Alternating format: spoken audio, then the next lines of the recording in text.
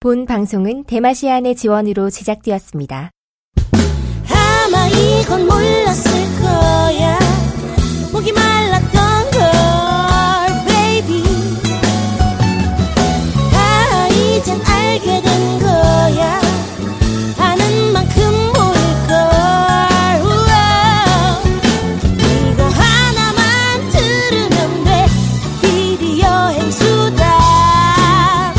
디비파기. 닭PD의 여행수다. 디비파기.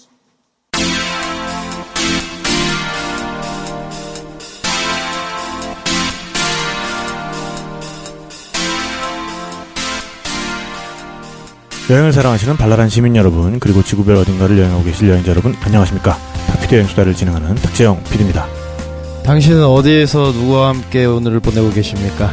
길이의 낭만을 줍줍하는 사진가 전명진입니다. 반갑습니다. 네, 지난 시간부터 우리가 인도 대륙을 여행하고 있습니다. 아, 그러니까요. 네, 정말 전명진 작가 말 맞다나, 네. 어쩌려고 우리가 이 상자를 열었는지 모르겠는데. 아이고. 하면서, 하지만, 네.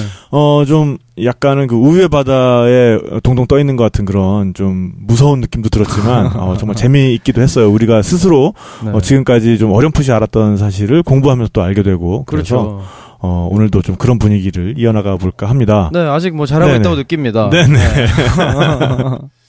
이제 본격적인 휴가철. 네, 바야흐로 시작이 이제 되네요. 썸머 진짜. 시즌입니다. 네. 오늘 사실 녹음을 하고 있는 오늘 날짜는 7월 9일인데 네. 지금 집에서 이제 녹음하고 있거든요. 그렇죠. 이게 그러다 보니까 저는 사실 여름에 에어컨을 안 틀어요. 일단 에어컨이 없어요. 이게 참 이 집의 장점이면서 단점이 있는데요. 겨울에 춥고 여름에 덥다는 거죠. 그렇죠. 네. 계절에 정확히 맞춰가는 네, 정말 네, 자연 친화적인 하우스인데. 네. 네, 어쨌든 그래서 혼자 있을 때는 일단 의복을 약간 그 인도에서 수행하시는 분들처럼 시바신을 그렇죠. 따르는 그런 요가 수행자들처럼 우통 까나요? 우통만 아니라 일단 잘 안 입죠, 제가. 평소에 안 입으신다. 좀 자연주의를 실천하면서. 그래서 발을 사셨구나. 발치고 혼자 그냥. 네. 아니, 그러니까 혼자 있을 땐 그게 문제가 안 되는데, 그래놓고서는, 제가 동선을 따라서 선풍기를 배치를 해놨거든요. 네. 선풍기를 제가 들고 다니지 않아도 되게끔. 그렇군요. 마루에도 있고, 체크포인트가 안방에도 있고, 그렇죠. 네. 부엌에도 있고, 그래서 가는 데마다 선풍기를 틀면은 어느 정도는 커버가 되는데. 그렇죠. 근데 이 녹음할 때만큼은. 그러니까. 일단은 선풍기를 좀 틀 수가 없으니까. 눈앞에 있는데. 저 아이가 나를 보고 있는데. 근데 또 이 오디오 음질을 위해서. 그럼요. 선풍기를 틀 수가 없어서 좀, 괴롭습니다. 네. 저희가 하여간 그렇게 열심히 녹음하고 있으니까. 네. 참 재밌게 들어주셨으면 좋겠고요. 의복도 사실은 상당히 제가 혼자 있을 때보다는 많이 이렇게 좀 의관을 정제하고. 아까 제가 들어올 때는 안 입고 계시더라고요. 아니, 아래쪽은 입었죠. 그럼요. 네. 설마 뭐 굳이 아래 쪽 아무리 혼자 계셔도 그건 또 모르는 일이고요. 완벽한 자연주의. 네, 어쨌든 이 녹음할 때만큼은 또 의복도 우리가 또 너무 자연주의 실천하면 또 서로 간에 좀 멋쩍으니까요. 그렇죠. 네. 의관도 정제를 하고 녹음을 하고 있습니다. 어떻게 청취자분들 여름 휴가 많이 가 계시지 않을까 싶습니다. 네네, 맞아요. 네. 인도로 여름 휴가를 떠나시는 분도 아마 있겠죠? 그게 휴가가 과연 될까요? 엄청 뜨거울 텐데. 진짜 인도 중부 이런 쪽은. 네. 근데 오히려 또 역설적으로 그런데 한번 다녀오시면 한국의 더위가 조금은 시원하게 느껴질 만만하게 수 느껴질 있습니다. 수 있어요. 네, 제가 집에서 에어컨 안 사는 이유가 있어요. 왜요? 그러니까 좀 돌아다녀 보니까 여름에는 또 이렇게 이 정도는 좀 땀 좀 흘리면서 있는 게 또 여름에 마시고 그렇기는 해요. 네, 이러다가 수박 한 통 딱 사와가지고 숟가락으로 막 퍼먹으면 얼마나 시원한데요. 맞습니다. 네, 말 나온 김에 있다가 마트 닫기 전에 수박 한 통 할까요? 한 통 사와야겠습니다. 좋습니다. 네, 변함없이 저희 도원 모바일 저희와 함께 해주고 계시고요. 정말 탁PD의 여행수다를 듣고 연락하셨다고 하면 사장님께서 뭐 하나라도 더 챙겨주신다고 하니까요. 그럼요. 전화 한번 걸어보시고 뭐 누구에게나 사실 휴대폰은 필요하고 우리가 계속해서 또 새로운 신상품 최신 폰으로 또 업그레이드하는 것도 필요하잖아요. 그렇습니다. 그래서 기왕 휴대폰 관련해서 알아보시는 분들은 도원 모바일 사장님께 한번 전화해서 상담 드려보는 것도 좋을 것 같습니다. 그렇습니다. KT 공식 대리점이시긴 한데 다른 업체들, 다른 뭐 통신사도 다 취급을 하신다고 하니까 한 번쯤 문의를 드려보시면 좋을 것 같습니다. 네. 그리고 잊지 마세요. 대마시안 샵. 네. 대마시안 샵이 잘 돼야 저희도 잘 됩니다. 그렇습니다. 여행 가실 때 당 떨어질 때 네. 코코미 너트바 꼭 한번 이용을 해주시기 바라겠고요. 너트바뿐만 아니라 네네. 이것저것 필요하신 게 있으면 한번 둘러보시고 네네. 구매하시면 좋겠습니다. 네, 그럼 저희는 잠시 전하는 말씀 듣고 또 오늘 준비한 이야기 이어나가도록 하겠습니다. 시청자 여러분, 모바일 뉴스룸을 시작하겠습니다. 그동안 고객의 호주머니를 노리는 모바일 적폐 세력의 가격농단으로 피해를 보는 경우가 많았다고 하는데요. 모바일 쇼핑의 촛불혁명, 도원 모바일의 김재훈 사장을 모시고 말씀 나눠보겠습니다. 안녕하신지요? 최신 폰부터 효도폰까지 다양한 할인 방법으로 저렴하게 구매할 수 있도록 해주신다는데 사실인지요? 네, KT 공식 대리점인 저희 도움 모바일은 알겠습니다. KT뿐만 아니라 SK 및 LG U+의 번호 이동도 최대한 저렴하게 처리해 주신다고 하는데 이것도 사실인지요? 그렇습니다. 저희 도움 모바일에서는 알겠습니다. 특히 탁피디의 여행수다 청취자는 뭐 하나라도 더 챙겨주신다는데 정말인지요? 네, 저희 도움 모바일은 앞으로도 알겠습니다. 시간이 없어서 이만 줄이도록 하고 자세한 것은 010-981-6010번으로 직접 전화해서 사장님과 상담해보는 것으로 하겠습니다. 도원 모바일은 언제나 하나라도 더 챙겨드리겠습니다. 다양한 요금제와 최신 폰 쇼핑을 더욱 저렴하게 KT 공식 대리점 010-981-6010번으로 지금 전화주세요. 도원 모바일.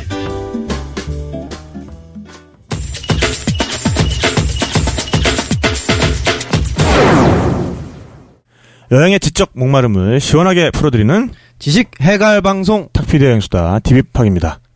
네, 지난 시간에 인도 신화의 세계로 저희가 첫 걸음을 떠났습니다. 네. 그래서 브라흐마 신, 그러니까 창조주죠. 우주를 창조한 인도 신화에서의 창조주 브라흐마 신과 그의 배우자 사라스와티 여신에 대해서 알아봤는데요. 우리가 일반적으로 가지고 있는 인식, 뭔가 창조신이면은 제일 셀 것이다. 뭔가 짱 먹어야 되고. 네. 그러니까 그런 게 아니라는 것이 그러니까요. 지난 시간에 이야기가 됐죠.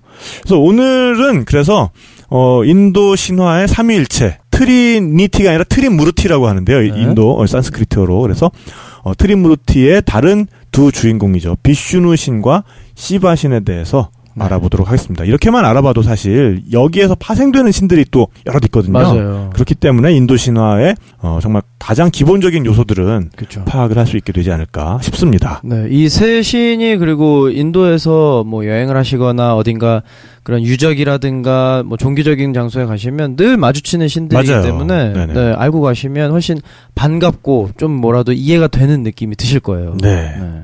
우리 전명진 작가 네. 비슈누 신에 대해서 들어봤죠? 그럼요. 네네. 네. 전 작가가 알기로는 어떤 신입니까? 비슈는 일단 팔이 많고. 네. 아니 근데 대체로 네. 이 힌두 신화의 신들은 네.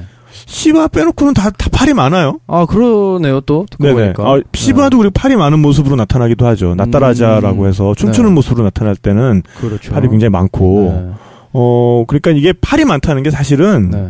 신화에서는 능력이 많다는 얘기예요. 할 수 있는 게 많다는 거죠. 네. 네. 그래서 그런 걸 시각화한 거기 때문에. 그렇죠. 네, 그래서 어쨌든 비슈누도 맞습니다. 네네네. 팔이 많아요. 그런 네. 면에서 약간 컨트롤러, 중재자 요런 역할을 담당하지 않나. 그렇죠. 네. 네, 그래서 브라흐마가 창조를 담당했다면 이 비슈누는 세상의 질서를 유지하는. 그러니까 좀 더 정확히 얘기하자면 그 다르마를 방어하고 네. 인류를 보호하는 그런 존재예요. 유지보수. 네네네. 네. 그러니까 이 다르마를 방어한다는 게 굉장히 중요한 거예요. 다르마라는 게 지난 시간에 말씀드렸지만은 우리가 조화를 이루면서 살 수 있도록 해주는 어떤 기본적인 원칙, 법칙 네. 이런 게 이제 다르마거든요. 그래서 네. 우리가 처해진 위치에서 우리가 행해야 하는 다르마가 있고 네. 이 다르마들이 잘 이렇게 작용을 할 수 있도록 도와주는 신이 바로 비슈누입니다.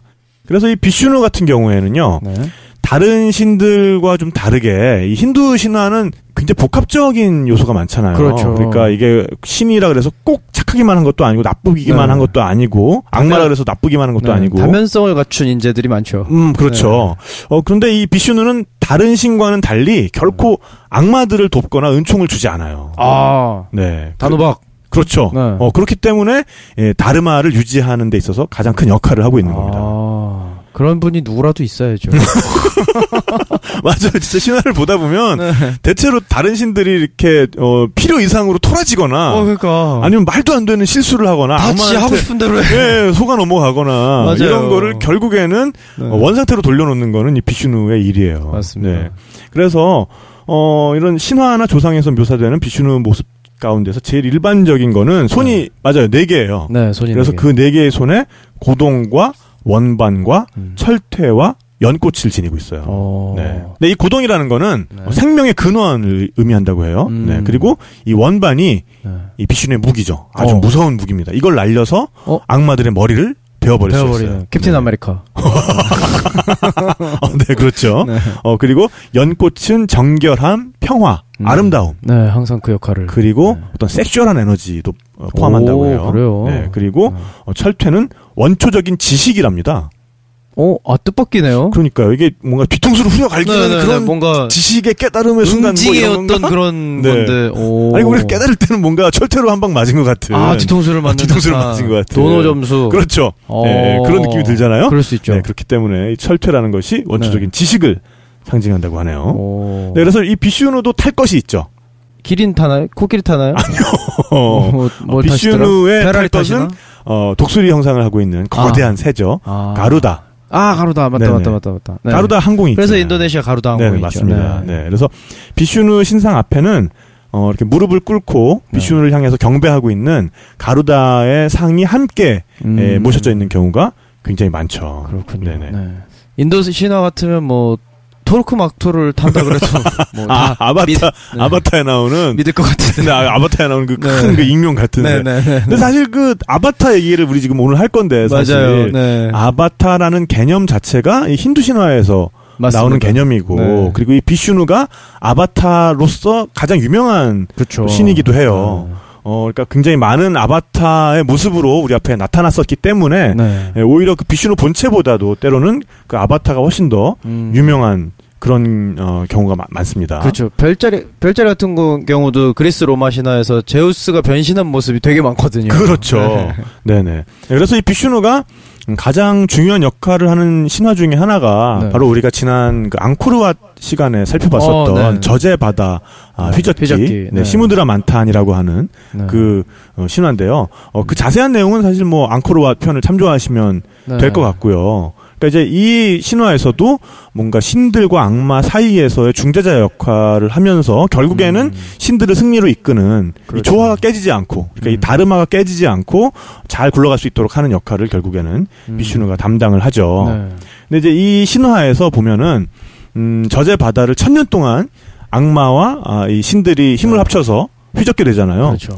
이게 1000년쯤 되니까 이제 여기에서 굉장히 여러 가지 것들이 나오는데 거기에서 제일 마지막에 나오게 된 게 바로 불사의 영약 암리타라는 거였고, 근데 이제 그 전에도 여러 가지 나와요. 거기서 나온 것 중에 하나가 뭐였냐면 바로 락슈미라는 여신이었어요. 네, 부인. 이 락슈미는 아름다움과 풍요의 여신이거든요. 그리고 너무나 아름다웠고, 그래가지고 그 락슈미가 나타나자마자 거기 그 현장에 굉장히 많은 신과 악마가 모여 있었잖아요. 그래서 모두가 침을 질질 흘렸는데 이 락슈미는 주변에게 눈길도 주지 않고 바로 비슈누에게 가서 그의 배우자가 됩니다. 줄을 설 줄 아시네요. 아니요. 어떻게 보면 비슈누한테 락슈미가 함께 배우자가 된 게 비슈누한테 너무 다행이었어요. 그러니까 락슈미는 끝없는 부를 창조해낼 수가 있거든요. 그렇기 때문에 끝내준다. 비슈누 역시도 자신을 경배하는 자신의 신도들한테 축복을 나눠줄 때 어떤 부를 나눠줄 때 락슈미의 힘을 빌어야 돼요. 부인 쌈짓돈 여러 가지로 그렇죠. 동생들 술 사주는 그렇죠. 그런 느낌인데. 그러니까 비슈누 스스로는 무슨 어떤 재화나 이런 걸 만들어내지 않기 때문에 그렇죠. 그래서 락슈미의 힘을 빌어서 자기 신도들에게 축복을 내려준다고 합니다. 자, 여기서 그러면은 말이 나온 김에 락슈미 여신을 좀 살펴보고 가도록 하죠. 이 락슈미는 인도에서 제일 인기 있는 여신이에요. 오, 역시. 역시 돈 많으면 누나니까. 너무 막 던지는데요, 제가? 그 말도 맞고, 그 말도 맞아요. 근데 풍요로움도 풍요로움이지만 이 락슈미의 경우에는 정말 여성이 가질 수 있는 아름다움이란 아름다움은 다 가지고 있어요. 정숙함, 덕스러움, 아름다움, 그 다음에 풍요로움, 행운, 성공, 뭐 이런 걸 다 가지고 있어요. 그러니까 인기가 없을 그러니까, 리가 없죠. 좋은 걸 엄청 갖고 계시니까. 네네. 게다가 싶지. 그렇죠. 네. 게다가 비슈누의 배우자로 상정이 된 다음부터는 어떤 힌두 아내의 어떤 이상형, 남편을 그러네. 순종적으로 섬기면서 돈까지 누나가 돈도 주고 돈까지 잘 벌게 해주는 어떤 힌두 세계에서의 아내의 이상형으로서 받아들여지게 돼요. 그렇군요. 비슈누가 굉장히 많은 모습으로 우리 옆에 왔었다고 했잖아요. 네, 아바타의 네. 모습으로. 네. 그래서 이 락슈미 역시 굉장히 여러 가지 모습으로 변화를 해요. 거기에 맞춰서 우리가 예전에 또 살펴봤었던 라마 왕자. 이 라마 왕자의 연인인 시따 역시 이 락슈미의 화신으로 알려져 있어요. 네, 그래서 락슈미의 주요 역할 역시나 이 부와 풍요를 가져다 주는 건데요. 그래서 이 인도 사람들은 누군가가 부유해지면 락슈미가 함께 있다 라고 얘기를 하고 가난해지면 그러니까 저처럼 이렇게 전세 그 집을 날린다든지 이러면 락슈미의 버림을 받았다라고 얘기를 한대요. 네, 그래서 디왈리 축제라고 들어보셨죠? 그렇죠. 네. 10월 말에 하는. 네네. 이 디왈리 축제 때 락슈미가 특별히 숭배가 되고요. 네. 특히나 이 상인 계층이 이 락슈미를 많이 숭배를 한다고 합니다. 역시 쩐이 걸려 있으니까. 그렇죠. 네네네. 중요하죠. 네, 그래서 이 락슈미의 마음에 들기 위해서 사람들이 또 여러 가지 노력을 할 거 아니에요. 락슈미의 그렇죠. 마음에 들면 우리가 부를 얻을 수 있으니까. 네, 그래서 락슈미 스스로가 자기가 어떤 사람을 좋아하고 어떤 사람을 싫어하는지를 경전에서 밝혀놨어요. 네, 그래서 마하바라타의 샤르다 틸락이라는 경전에 보면 락슈미가 이렇게 얘기를 합니다. 나는 불결하고 인내심 없는 술주정뱅이, 마약 중독자 이런 사람들 제일 싫어한다. 아무리 성심껏 제사를 지내도 그런 사람 곁에는 난 머물지 않는다. 그리고 더러운 옷을 입거나 이를 닦지 않거나 목욕을 하지 않거나 과식하거나 폭언을 하거나 해가 뜬 뒤에도 잠을 자는 사람에게는 나는 절대로 가지 않는다. 라고 되게, 락슈미가 스스로 밝히고 있습니다. 뭐랄까 자기 소개팅 나갈 때 이런 오빠 나 이런 애들은 안 만나. 소개도 하지 마. 이런 느낌이네요. 네네. 그래서, 저도 좀 부자가 지금 돼야 되는 절박한 그런 상황이 있잖아요. 네. 그래서 락슈미 여신의 좀 마음에 좀 들어야 되는데. 한번 모셔야 되겠네요. 네, 제가 뭐 술을 많이 먹긴 하지만 제가 알코올 중독까지는 아니잖아요. 그런 건 아니죠. 네, 그리고 정말 락슈미 여신이 이 향 냄새를 굉장히 좋아한대요. 근데 저는 집에서도 사실 인도 네팔 향 같은 거 좋아해서 제가 막 피워놓고 이러잖아요. 그러니까 그런 부분에서 보면 제가 락슈미 여신의 마음에 들 수 있는 그런 자질이 충분한데, 옷도 좀 깨끗하게 입는 편이고. 그러게요. 네네. 하지만 잘 닦았을 텐데. 해가 뜬 뒤에도 잠을 자는 사람. 일찍 일어나시잖아요. 맨날 그런 건 아니에요. 어제 많이 드시던데. 네, 그러니까 이게 출근을 안 하니까 집에서 일하니까 좀 들쭉날쭉하죠. 그렇죠. 그러니까 아침에 이게 눈을 일찍 뜨지만 침대에서 이게 벗어나는 게 맞아요. 굉장히 힘들잖아. 그게 부천리죠. 이게 힘들어. 그래서 락슈미 여신의 마음에 들기 위해서는 그거를 그러니까 아침에 좀 빨딱빨딱 잘 일어나야 되는데 그것만 지켜도 뭔가 부자가 될 수 있다. 나머지는 뭐 돼 있으니까. 네, 그래서 락슈미 락슈미 여신에게 좀 잘 보이기 위해서는 이런 부분을 좀 지켜주셔야 돼요. 제가 다시 한번 요약해서 말씀드립니다. 술 너무 많이 드시지 마시고요. 마약 같은 거 하시지 마시고요. 향 같은 거 많이 피워놓으시고요, 집안에다가. 그 다음에 옷 깨끗하게 입으시고, 이 잘 닦으시고, 목욕 잘 하시고, 그 다음에 과식하거나 폭언하거나 이런 거 하지 마시고요. 그 다음에 해가 뜬 뒤에는, 빨딱빨딱 잘 일어나야겠다. 전 대한민국의 모든 엄마들이 바라는 또는 부인이 바라는 그런 남성상인데요, 그냥? 근데 그만큼 이게, 지키기가 쉽지가 않다. 그렇죠. 라는 얘기죠. 맞습니다. 네, 그래서 락슈미에 대해서 알아봤고요. 비슈누의 아바타에 대해서 좀 더 우리가 알아보도록 할게요. 이게 아바타라는 게 사실은 신의 화신이라는 개념이죠. 그러니까 힌두 신앙에서 굉장히 중요한 위치를 차지합니다. 이게 원래 뜻이 뭐냐면요, 내려온 자라는 뜻이에요. 그러니까 제임스 카메론 감독의 영화 아바타에서 요런 개념이 사실은 굉장히 잘 거기에 녹아들어 있죠. 맞아요. 너무 잘했어요. 네, 그러니까 거기에서 주인공이 조종하는 그 외계인의 어떤 몸, 이것이 사실은 실체가 아니고 실체는 자기의 정신인데 그거를 그 육체에다 심어가지고 자기 마음대로 행동을 하게 만들잖아요. 그렇죠. 이런 것이 사실 그 힌두 신화에서도 어떤 아바타의 개념이다. 최초의 출발점이죠, 사실 아바타라는 개념이. 그렇죠. 네, 매트릭스에도 나오고 뭐 그런 차용된 개념들이 여러 곳에서 등장을 했어요. 네, 맞습니다. 네, 그래서 비슈누의 경우에는 이런 세상의 어떤 진리와 질서, 다르마, 그러니까 오염될 때 또는 쇠퇴할 때 인류를 구하기 위해서 어떤 한 형태를 택해서 우리 앞에 나타납니다. 지금까지 10가지의 아바타로 나타났었는데요. 그 10가지 아바타를 뭐 간략하게 말씀을 드리면 물고기 모습으로 나타났었어요. 그때의 모습을 마츠야라고 부르고요. 그 다음에 거북이 모습으로 나타나서 이때 그 저제바다 휘젓기를 할 때 만다라 산이 점점 가라앉으니까 너무 무거워서 가라앉으니까 이 바다를 휘저어야 되는 산이 그쵸. 이게 더 이상 안 가라앉도록 거북이의 모습으로 나타나서 그걸 받쳤었죠. 그때의 이름이 꾸르마였고요. 그 다음에 멧돼지 모습으로 나타난 적이 있어요. 바라하라는 멧돼지. 그 다음에 이거는 제가 네팔 갔을 때 상점에서 이 초상화를 보고 이거 진짜 멋있다. 이거 뭘까 했는데 얼굴은 사자고 몸은 아주 건장한 남자 모습을 한 그런 신상이 있었거든요. 마치 진짜 엑스맨에 나오는 변신한 모습 같은 거 있잖아요. 이것도 마찬가지로 나라심하라고 하는 비슈누의 화신이에요. 그러니까 비슈누의 아바타였어요. 이것도. 그러니까 이 경우에는 뭐였냐면요. 악마가 열심히 고행을 해서 그러니까 이 인도 신화에서는 고행을 하면은 뭔가 소원을 이루는 경우가 되게 많아. 고행을 하고 막 수행을 하고 있으면은 대체로 브라흐마가 나타나. 너 왜 그러니? 너 필요한 거 뭐 있니?로 나타나요. 그럼 이제 브라흐마한테 막 빌죠. 나는 불사의 몸을 얻고 싶다. 근데 그게 한 1000년씩 해야 되는 거잖아요. 그렇죠. 잠깐 뭐 한두 달 해가지고 뭐 최소 단위가 1000년. 뭐 계룡산에서 3년 뭐 이런 거 아니잖아요. 안 쳐죠. 네. 그러니까. 최소 1000년. 최소 1000년 뭐 한 발로 서서 끊임없이 브라흐마를 찬양하는 노래를 부른다든지 뭐 이런 걸 해줘야 됩니다. 뭐 인내심만 있으면 못할 건 아니에요. 순명이 다이죠. 어차피 신들이니까. 그 전에 죽어서 그렇지 우리가. 네. 하여간 그래서 이 악마 중에 그런 식으로 해서 브라흐마의 축복을 얻었는데 브라흐마가 완전 영생을 주기는 좀 그렇고. 한 1200년 했나 보다. 그게 아니라, 좀, 브라흐마가 이렇게 주저주저 하니까 이 악마가 딜을 친 거죠. 그러면은 나는 인간에게도 죽지 않고, 짐승에게도 죽지 않게 해달라.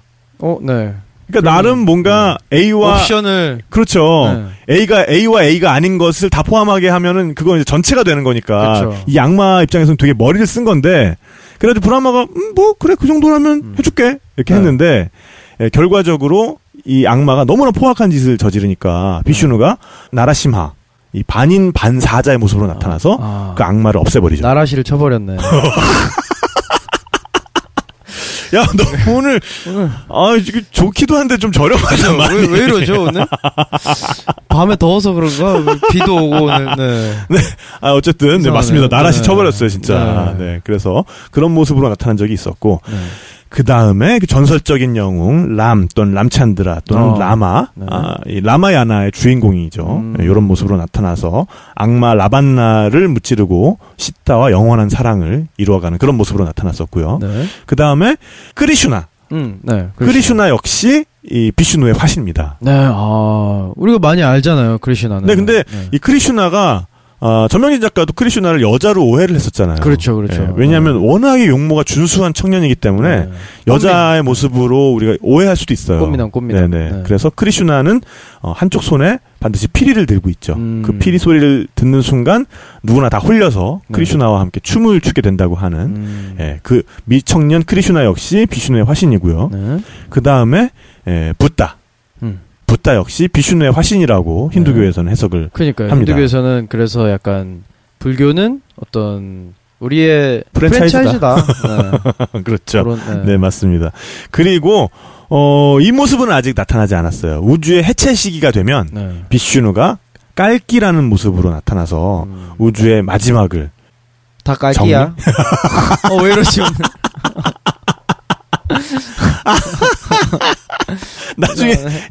나중에 너 이거 들어보면. 그죠, 어떡하지? 더워서. 재밌습니다. 네, 앞으로도 좀 이렇게 덥게 해놓고 녹음을 해야겠네요. 참 이상하네요. 네, 더워지면은 뭔가 전 작가의 숨겨진 유머 코드가. 저렴이로 또. 저렴한 유머 코드가. 이상하네. 튀어나오는 것 같아요. 떠오르네요. 네. 뭔가 전 작가는 온도에 따라서 다른 아바타가 활성화가 되는 것 같아요. 네, 그래서 라마야나 우리가 앙코르 편에서도 사실 뭐 상당 부분 살펴봤기 때문에 네, 굉장히 네. 뭐 그렇게 너무 자세하게 다루진 않을 텐데 그렇습니다. 라마야나에 나오는 이 람의 경우에는 네. 비슈누의 7번째 화신인데요. 네. 이상적인 남성 또는 완성된 인간의 상징이에요. 한국엔 전명진이 있죠. 왜 이러지? 네. 알겠습니다. 이거는 정말 더위 먹은 게 맞는 거고요, 이거는. 네. 그래서 라마야나의 이야기는 네. 앙코르 편을 참조를 하시고요. 네. 결국에는 자기의 역시 그 럭슈미의 화신이기도 한 시다를 악마의 손으로부터 되찾아서 네. 오랫동안 행복하게 살았다. 뭐 이제 이런 얘기인데 여기에서 사실 조금은 논란이 있을 만한 부분이 있어요. 뭔가요? 그래서 당시에 그 모든 우여곡절 끝에 람과 시다가 왕국으로 돌아가서 행복하게 살게 되었는데 네. 사람들이 시다의 정절에 대해서 수군대기 시작한 거죠. 제가 그냥 돌아왔을 리가 없어. 악마가 그냥 아하. 순순히 놔줬을 리가 없어. 둘 사이에 분명히 무슨 일이 있었을 거야. 뭐 이제 이렇게 수군대기 시작한 거죠. 네. 근데 이제 이럴 때 어떤 라마가 시다를 좀 보호를 해줬으면은 더 좋았을 텐데. 그렇죠. 뭐 사람들이 그렇게 얘기하니까 뭐 그거를 극복하려면 고행을 좀 해. 고행을 좀 하도록 해. 누구에게나 공평하네요. 평등하네. 네, 그래서 그렇게 해서 시다는 굉장히 상처를 받고 그렇죠. 숲속으로 들어가서 고행자의 삶을 살게 돼요. 근데 이때 이미 임신을 하고 있었거든요. 람의 아이를. 네. 숲속 은둔처에서 혼자서 쌍둥이 아이를 낳아요. 아들을 낳아요. 또 쌍둥이야. 네네네. 그래서 그들이 성장하고 나서 이들을 라마에게 보내죠. 그래서 아들을 보고 나서 이 라마가 자신의 행위가 굉장히 잘못되었음을 깊이 뉘우치고 어떤 대가를 치르더라도 백성들이 뭐라고 하더라도 그녀를 다시 왕비로 앉히기로 이제 결심을 하게 되죠. 그래서 다시 이제 데리고 왔는데 그럼에도 불구하고 이제 백성들이 계속해서 수군대니까 사람들을 다 모아놓고 시다를 그 앞에 이렇게 딱 등장을 시켜서 결백하다는 거를 좀 설득을 해라 사람들한테. 이것도 어떻게 보면 좀 그래. 끝까지 자기가 안 해주고 되게 야속할 만한. 오히려 더 서운하게. 그러니까 지금 우리가 연애를 하면서 저질러서는 안 되는 짓을 굉장히 골라서 지금 하고 있습니다. 하고 있네요. 네. 어쨌든 그래서 결백을 좀 주장하도록 요청을 해요. 이제 시다가 완전히 여기서 빈정이 상해버리는 거죠. 그래. 이거 인지상정이죠. 그래서 야 내가 정말 숲에 가서 그렇게 고행을 했는데 악마한테 잡혀가서 그렇게 고생하고 그 다음에 뭐 다 잘 되나 싶었더니 네가 숲에 가라 그래가지고 숲에서도 내가 그렇게 고생했는데 혼자 애 키워가면서 사람들 앞에서 도대체 이것까지 하라 그러니까 이게 뭐냐. 그래서 땅의 신에게 나를 좀 쉬게 해다오 라고 요청을 하니까 땅이 확 열린 거예요. 그래서 시다는 땅속으로 들어가서 사라져버렸죠. 그래서 여기에 대해서 람이 인간으로서 삶에 대해서 완전히 이제 더덥다고 느끼게 된 거죠. 이제 완전 정을 뗀 거죠. 아니 자기가 뭘 그래. 자기가 시켜놓고. 그러니까 어쩔 수 없이 이 신이지만 인간의 몸을 하고 온 거잖아요. 그러니까는 그 인간이 가지고 있는 한계에서 어느 정도 벗어날 수가 없었던 것 같아요. 그거에 대한 염증을 느꼈다. 네, 그래서 인간으로서의 사는 거에 대해서, 그러니까 또 신이니까. 얼마나 답답하겠어. 이제 다 됐다. 이제 그만할래. 인간 안 해. 짜증나 이제. 짜증나 이러고서는 이제 성스러운 강변으로 가서 자기 몸을 버리고. 육체를 버리고 천상의 집으로 올라가서 다시 자신의 배우자 시다로 살아왔었던 럭슈미와 다시 만나서 정말로 행복하게 또 신으로서 살아가게 되는 거죠. 방법이 있었네. 네. 네, 그래서 플랫비를 가동했네. 이게 굉장한 비난의 대상이 될 수도 있는데요. 이렇게 시다한테 계속해서 시련을 주는 게. 그러게요. 근데 이게 사실 람은 한 명의 남자, 한 명의 배우자이기도 하지만 국가를 통치하는 왕이기도 하잖아요. 그렇죠. 그런 측면에서 본다면은 람을 좀 해석할 수도 있는 거예요. 그러니까 람을 좀 이해할 수도 있는 거예요. 그러니까 왕의 입장에서 어떤 다르마. 그렇죠. 백성들이 그렇게 의심할 수 있다. 백성들이 수군대는 건 역시 백성들의 다르마이다. 그러니까 그 다르마가 깨지지 않도록 시다에게 자신의 역할을 해주도록 그렇게 요청을 한 거죠. 그러니까 그런 측면에서 본다면 오히려 이 설화를 가지고 무엇보다도 그 다르마를 더 중요하게 생각하는 자기 객관화가 잘 되는 인간이네요. 그런 신이네. 네. 그래서 그 다르마의 엄중함에 대해서 우리가 다시 한번 또 느낄 수 있는 이야기이기도 한 것 같아요. 다르마를 얼마나 중요하게 생각하는지에 대해서 우리가 알 수 있는 또 다른 일화가 있는데 이것도 역시 라마야나에 나오는 이야기예요. 그 부인 시다가 스리랑카로 납치를 당하잖아요. 악마에 의해서. 그래서 구하러 가려면 스리랑카로 건너가야 되잖아요. 비자가 필요한가요? 아니요. 바다를 건너가야 되잖아요. 네, 바다를. 그렇죠. 섬이니까. 그렇죠. 네. 그러니까 이게 병력을 이끌고 그 바다를 건너가기가 너무 힘드니까 라마가 바다에게 요청을 해요. 직접. 바다요. 갈라져다오. 약간 모세처럼 바다요. 갈라져다오. 이렇게 요청을 해요. 네. 근데 바다가 이렇게 대꾸를 하죠. 마른 땅 사이에 파인 곳을 채우는 것이 나의 다르마입니다. 해야 할 일을 하는데 네가 어떻게 나의 다르마를 깨지 마세요. 그렇죠. 이거 완전 빼박이네.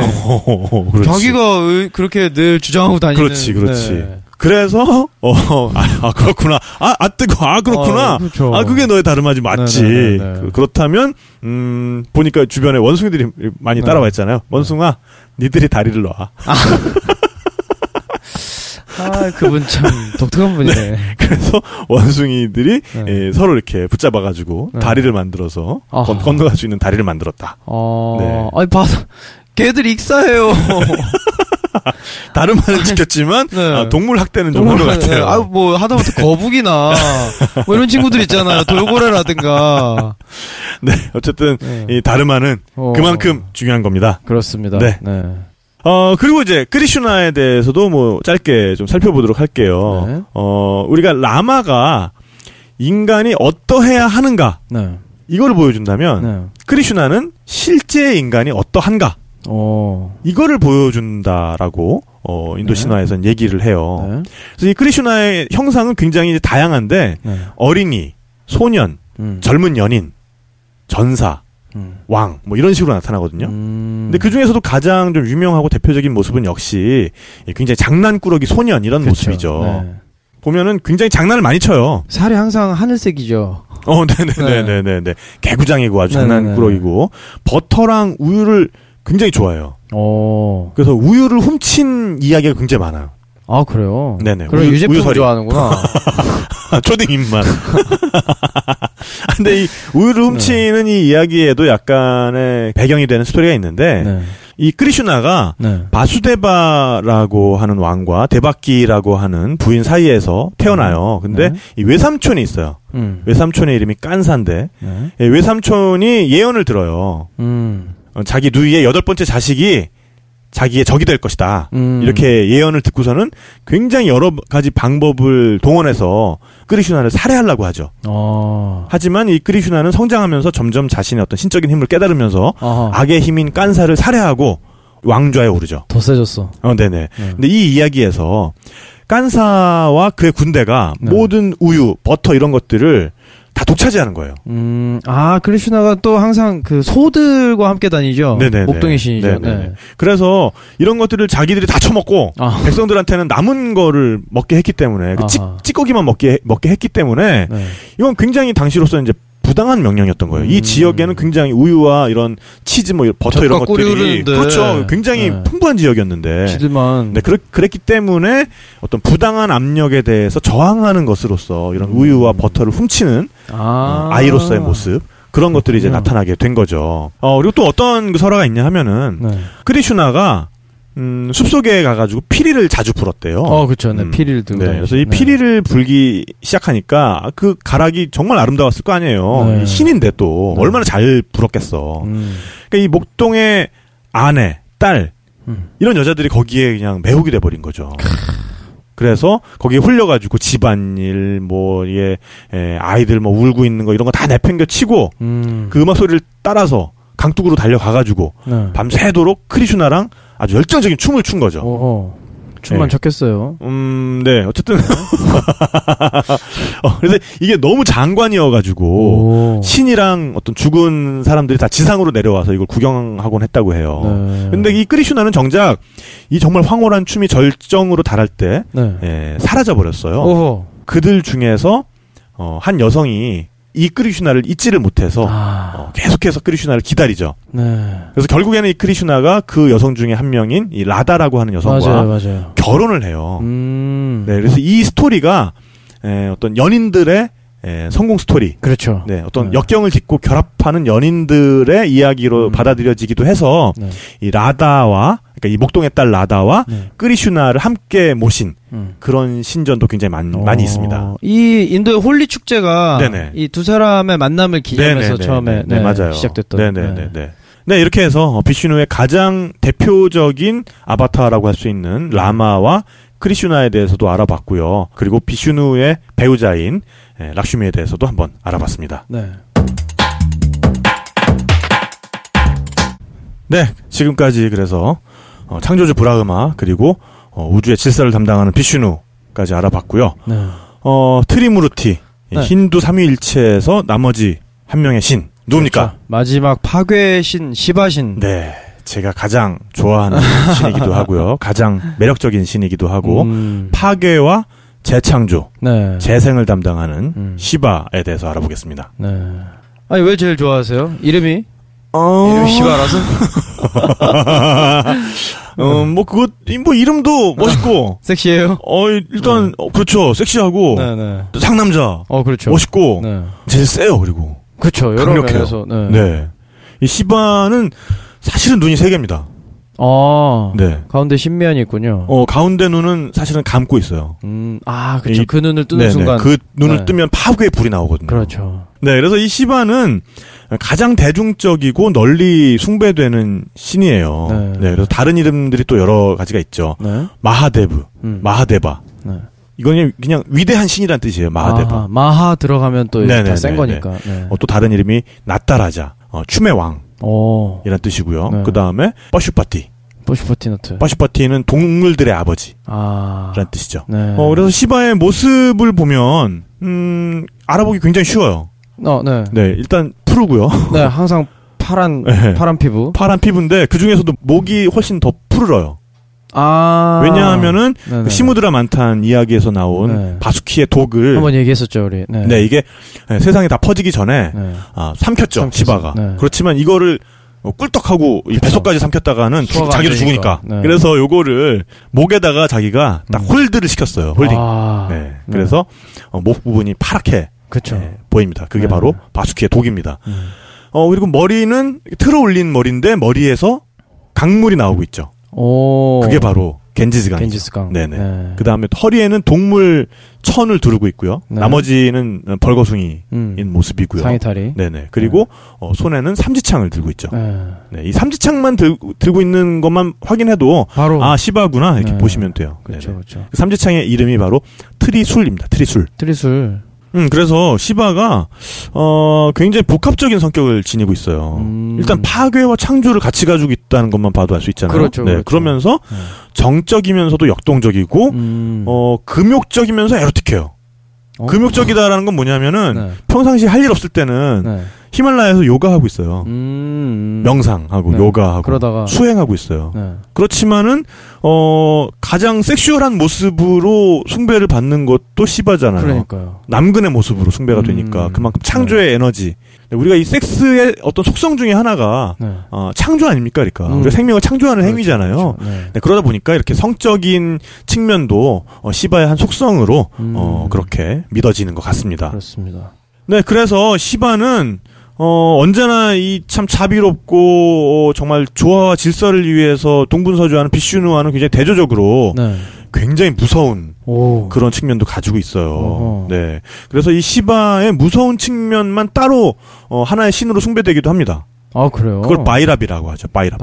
네네. 바이랍 또는 바이랍. 버이랍. 네. 그래서 카트만두 많이 가보셨잖아요. 네네네. 카트만두의 그 두르바르 광장에 보면은 까맣게 이렇게 된 신상이 또 큰 게 하나 있죠. 까맣고 흰 이빨에 이 발 밑에는 악마를 짓밟고 있고 거기에 굉장히 그 무서운 모습으로 묘사되어 있는 그런 신상이 하나 서 있잖아요. 그게 바로 바이랍입니다. 시바의 굉장히 파괴적인 속성만을 하나의 독립적인 신으로 숭배를 하는 거예요. 이 시바의 속성에서도 볼 수 있듯이 인도 사람들에게는 이 파괴나 해체가 결코 나쁜 의미만은 아니었다. 그러네요. 예, 파괴랑 해체가 되어야 또 새로운 창조로 우리가 전이 될 수 있으니까 예, 그런 식으로 하나의 삶이 끝이 나야 어떤 식으로든 파괴적인 종말을 맞이해야 우리가 또 새로운 삶을 시작할 수 있게 되는 거잖아요. 그렇죠. 윤회적인 세계관에서도 그렇고 그렇기 때문에 이 시바가 이런 아주 양면성을 가지는 신으로서 굉장한 인기를 얻게 된 것 같아요. 그래서 이 시바라는 이름의 의미 자체가 상서로운 자, 좋은 자 이런 뜻이라고 합니다. 네. 시바는 역시 좋은 거였어요. 그렇군요. 네. 그리고 시바의 또 하나의 별명이 마하요기죠. 마하요기. 마하요기. 위대한 요가 수행자. 네. 네. 그래서 요가하는 분들은 사실은 다 시바를 숭배하고 있는 거예요. 시바를 모시고 있는 거예요. 그렇군요. 네. 시바를 따라 배우기 위해서 노력하는 그런 모습이 바로 요가라고도 우리가 해석할 수 있습니다.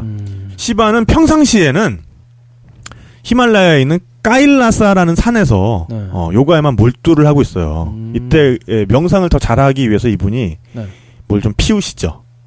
그거를 향정신성 관련 요거를 또 피우셔가지고 그럴 수 있죠. 아니 뭐 신이니까. 그럼요. 네, 인간의 법에 구애받지 않으니까. 네, 전혀 관계없네. 네네. 이분은 실정법에 적용을 받지 않는 그렇죠, 존재이기 때문에 그렇죠. 네, 그걸 가지고 우리가 뭐라고 할 수는 없습니다. 그렇죠. 우리가 고소하거나 고발할 수 없죠. 네네네.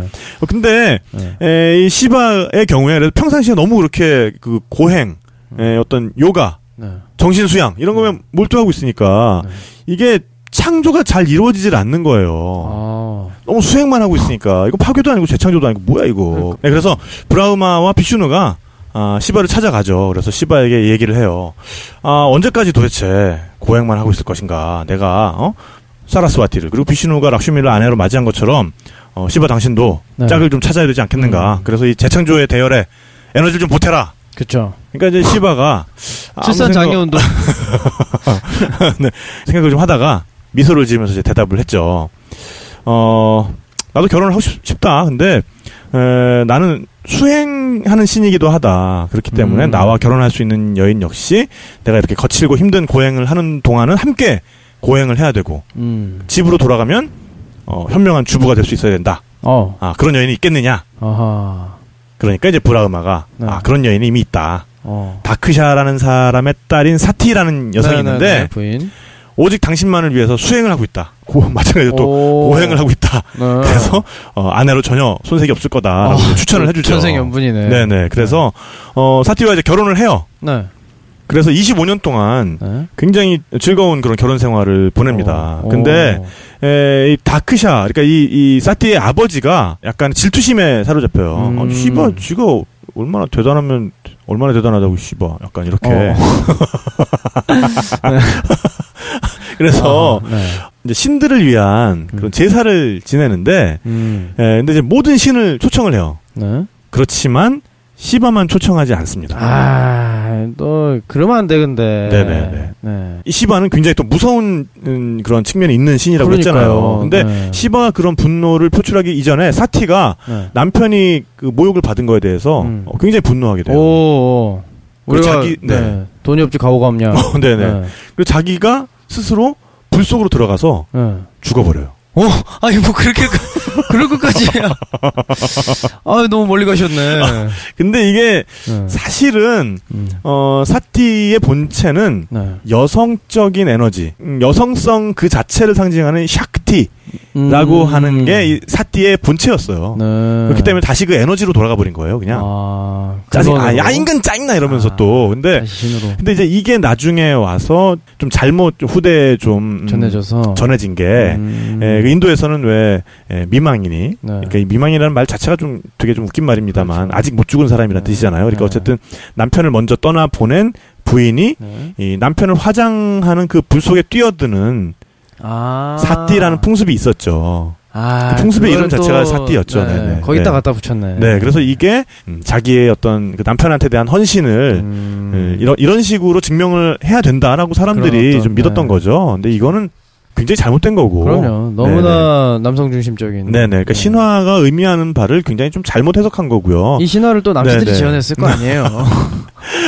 그 이야기꾼들. 네, 그러니까는 그 인간으로서의 어떤 덧없음 그런 거에 어떻게 보면 또 방점이 찍혀 있는데 그렇죠. 이거를 남편한테 대해서 이걸 뭔가 증명을 하려면 너도 불 속에 뛰어들어야 된다. 그러니까 그건 좀 이런 식으로 좀 고지고대로 해석하는 거 이건 좀 아니라고 생각을 인간적이네요. 하거든요. 신이라서 그런지 별로네.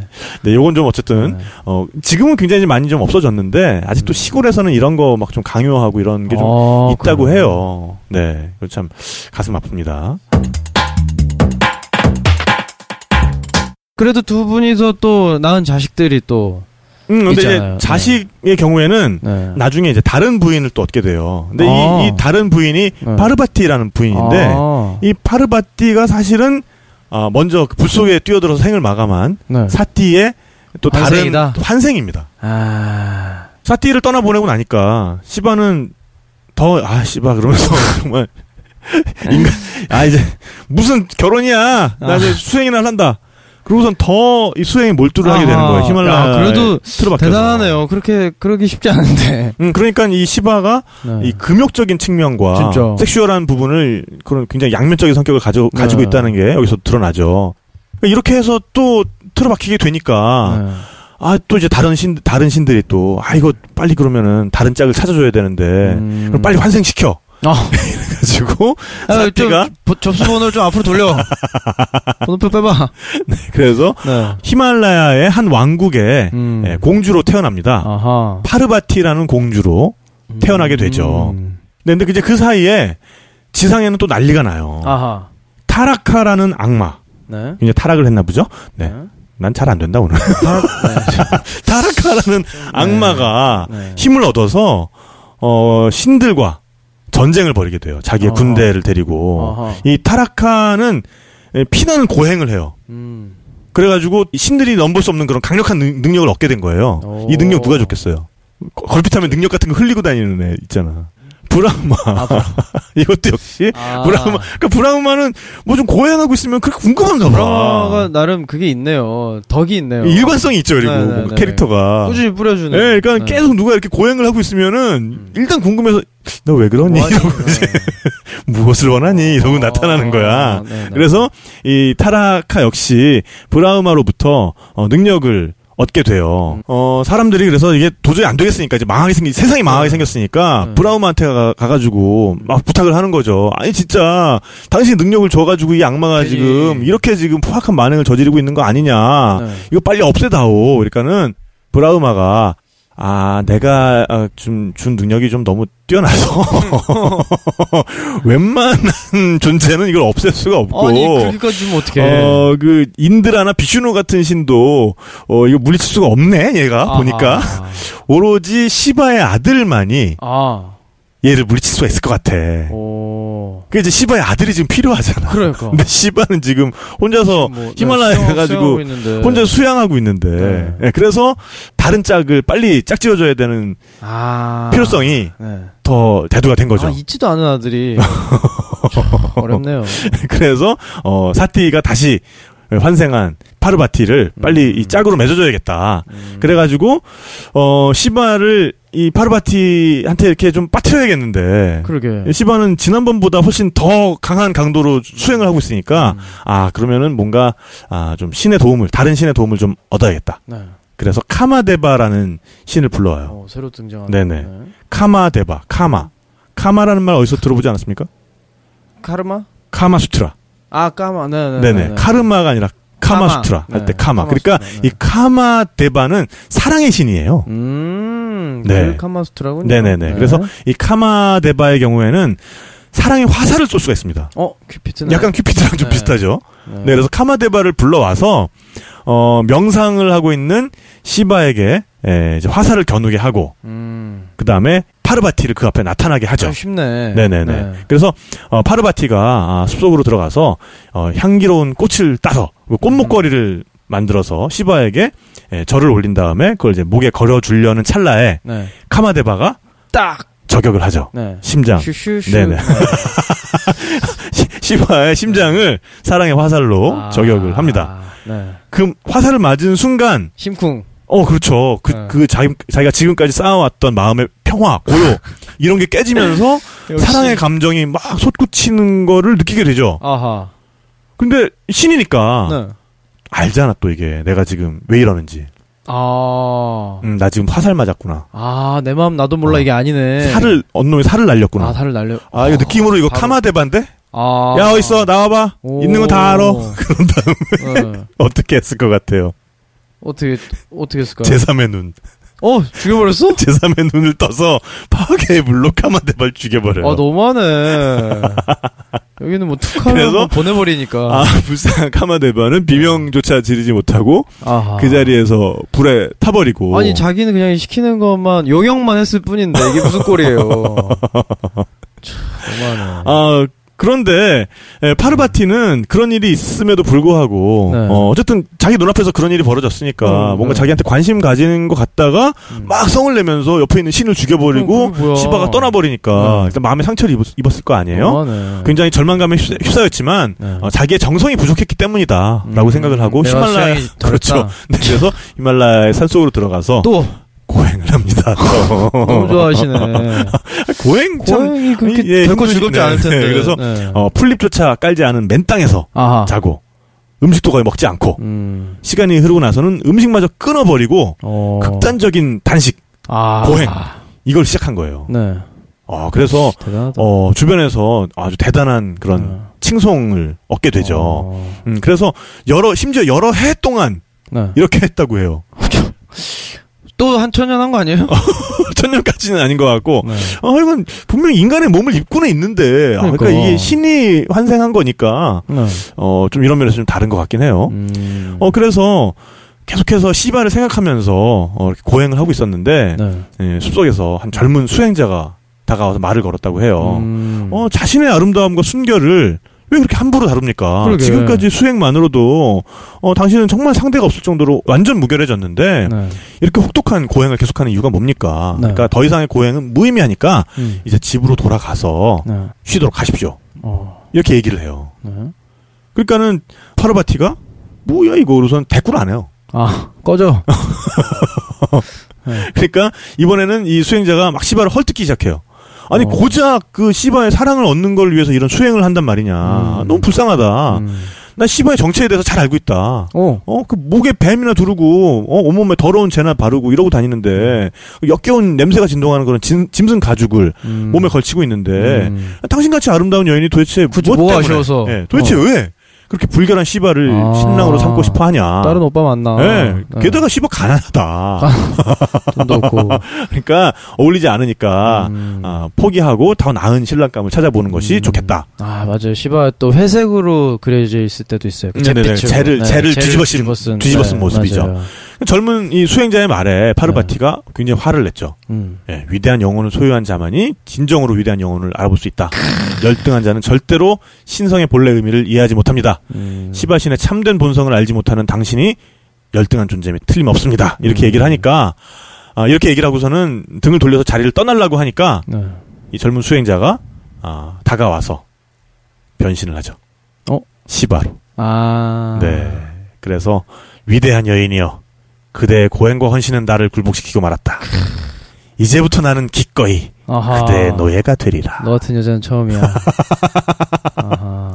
네, 이렇게 말을 하고 둘은 이제 결합을 하게 되죠. 네. 근데 사실 이제 이 일의 발단이 뭐냐 하면 그 타라카라는 악마를 무찌르기 위해서 그렇죠. 아들을 낳아라 이거 아니었어요. 자식이 필요해서 지금. 네네. 근데 이 사랑에 이렇게 빠지고 나니까 또 여기에만 너무 몰두하는 거야 또.